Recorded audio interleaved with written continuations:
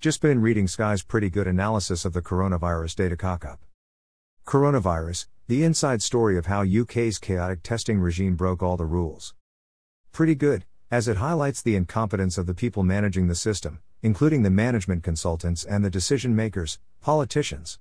But not perfect, as there are several sly digs at the private sector, the people who have really been behind the massive growth in testing capacity. Greater than the picture that emerges is of government departments, agencies and their consultants struggling to navigate a maze of different computer systems, and a Byzantine pathology sector, of flawed decision-making based on targets rather than sustainable systems. Well, that's what you get when you get ministers competing for power and wanting to control their own departmental data for fear if they share they'll lose out in the power stakes. Greater than when news first broke of the virus in China at the turn of the year, the working plan at DHSC was to rely on PHE and its existing network of testing facilities. Typical centralized controlled response. If they'd asked the Home Office, they would have got a totally different response. Give it to the private sector, now. Greater than we bet on red. And it came up black. The Germans were lucky. They had lots of machines lying around and a system in place. We had next to nothing. The Germans have at least 90 DNA, PCR, labs, so they immediately had a much greater capacity, plus they made the correct decisions, to listen to the experts and to test as recommended by the WHO. Greater than, but in March, the government decided to reject those advances and set up an entirely separate network of testing sites and facilities, run in large part by commercial partners. But instead of talking direct to them, they called in Deloitte's. Big mistake. Greater than, it was a bold, disruptive move in the face of what was seen as foot-dragging by PHE and NHS labs, but multiple sources from inside government, from labs and from the technology sector told Sky News it was this move more than any other that set in motion the problems with testing results and data that have plagued the system ever since. The one thing that private PCR labs are set up to do is to manage and report data, accurately and rapidly.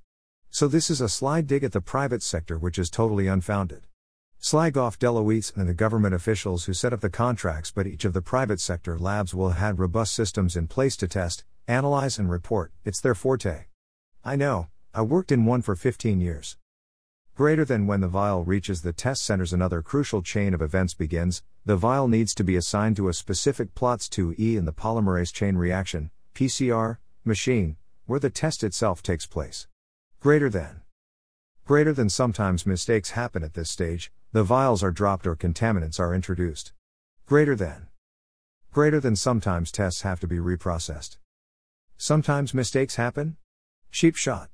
Mistakes at reputable laboratories are rare, very, very rare. This needs correcting. Mistakes at reputable labs are so rare that each tends to be discussed at company meetings. There are a number of comments about NHS labs thinking they were better placed to do the work, and that was probably true at small volumes, but once the virus took hold there was no way they could cope. Equally, their sarky comments about it taking extra time to get the samples to private labs don't stack up as valid criticism when they say themselves they have to send some samples to other NHS labs. Greater than, but the real problem was, there were too few people at the very top who understood the nature of the tests they were dealing with. Now we're getting to it. Management consultants v. the experts? A call to the Association of Forensic Science Providers might have been a better bet.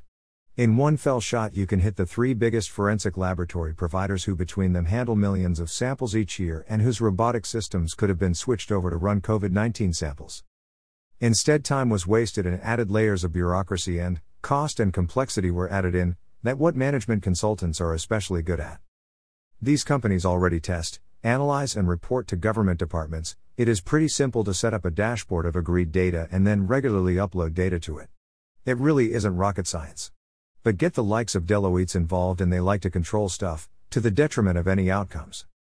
Here's another dig at the private sector. Greater than, gaps remain. Test and Trace is not able to say how fast many tests in care homes are done, for instance, as these are conducted by pharmaceutical company Randox, which uses a different system to manage its records. A different system? Their test data will be held in a relational database and it will be child's play to write a data extract that would run overnight and export, analyze and report to the minister, or Deloitte or whoever had the other system and import it. If there was a problem here it was with Deloitte. Trust me, I know about these things. Another point about why you need to trust the laboratory experts is from a standing start they have now matched the total testing volumes undertaken by the NHS labs. Greater than these new data shows that the cumulative number of people tested between the end of January and late May was just under 2 million, split evenly between pillars 1 and 2. And remember, it was only during March when the private labs were contacted, and they've managed 1 million samples tested in 2 and a bit months, but then for them that's just the nature of their business, they know how to get things done. So, as I said, a pretty good analysis, but of the people the journalists talked to, I wonder how many were in senior positions in laboratory management. I think I know the answer to that, and anyway, even if the system is half-assed, surely there are more important things to analyze than dodgy data. How about the death toll? For more discussion on the reasons that the COVID-19 death total is so high here in the UK, read this article on theconversation.com. No mention of laboratory systems here.